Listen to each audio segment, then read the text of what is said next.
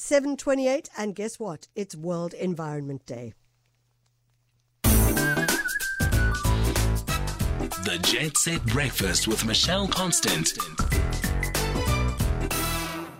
So how do you uplift your community through environmental work? We've heard of uplifting your community through teaching and tutoring, maths and science, but how do you do it through the environment?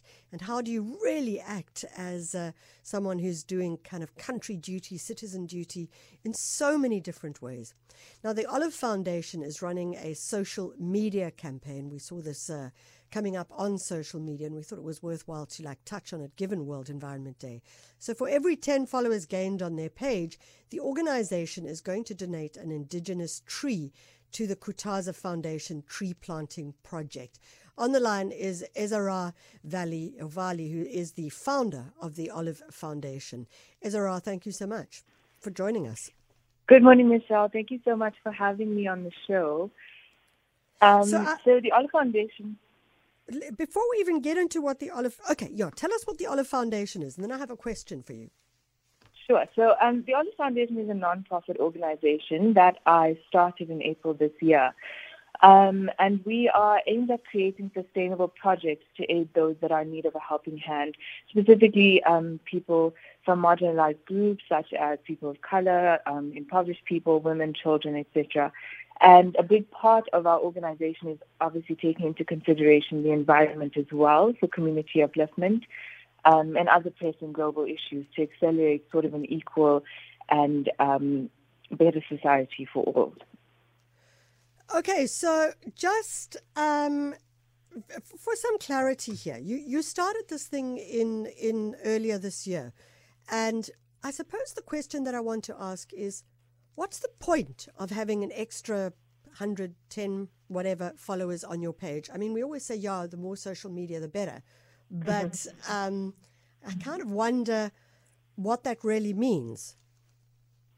So we use social media to sort of get our message across. I think most people, especially within the younger age group, and as we move into an age of technology, most people are on social media, and that's where a lot of people get the information. That's where a lot of information is shared, between friends and communities. And so when we have more followers, our engagement increases on our page, and the likelihood of people being able to see what we are doing and what our next project is increases a lot more, making us more accessible not only to people within my community, but within people throughout South Africa and hopefully throughout the world at some point in future.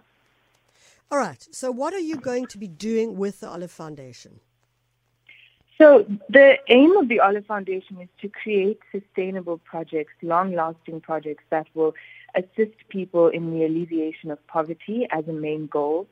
But we'd also like to take into consideration other factors such as the environmental impact that some of our projects may have and how addressing environmental issues may be able to help those, in need through planting of vegetable gardens and that kind of thing, giving people the skills and tools that they need to be able to provide for themselves.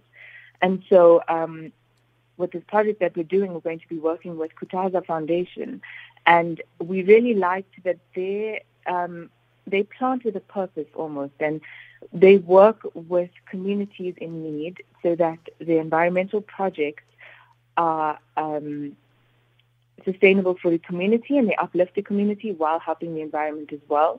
And so I really liked their objectives and their narrative, and I thought they were very much in line with what the Olive Foundation is trying to do as well. And so that's why we've chosen to work with them. Okay, so if people are interested, how do they get hold of you? They can find us on Instagram at the Olive Foundation. Give us a follow. Every follow counts from now until the end of the year. For every 10 followers that we get, we will be donating a tree towards Kutaza, and they will be doing the planting. Ezaraa, is it worth your while to start a new foundation and not rather try and join forces with someone else? I have actually been a part of many other organizations in the past.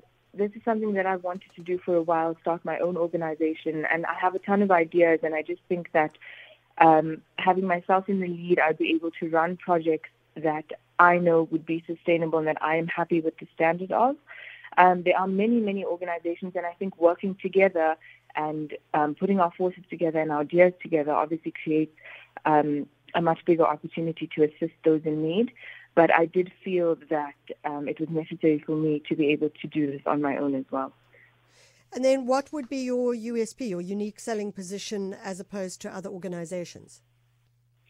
The aim of the Olive Foundation, as I said previously, is to build sustainable projects. So a lot of the times with a lot of the organizations that I've worked with in the past, the projects that we do, for example, if we do a feeding scheme or pad drive, they are sort of once off. And so they help people in the moment, and that's fantastic. But I'd like to set projects in place that are long-lasting to allow people to be able to help themselves and then eventually, be able to give back to the community through our own projects, with the way that we've assisted them to sort of stand on their own. I want our projects to be long-lasting. I want our projects to be sustainable. I don't just want to do projects that are sort of, feed a person for a day. It's sort of, that saying that if you teach a man how to fish, then he'd be able to provide for himself in future. Fantastic. That's Ezaraa Vali, who is the founder of the Olive Foundation. And it does kind of raise questions of, is it valuable for us to be constantly forming new foundations? And I'm not saying that it isn't. Or is it time for us to start saying, well, how do we create a value system where we are sure that we're all joining the dots?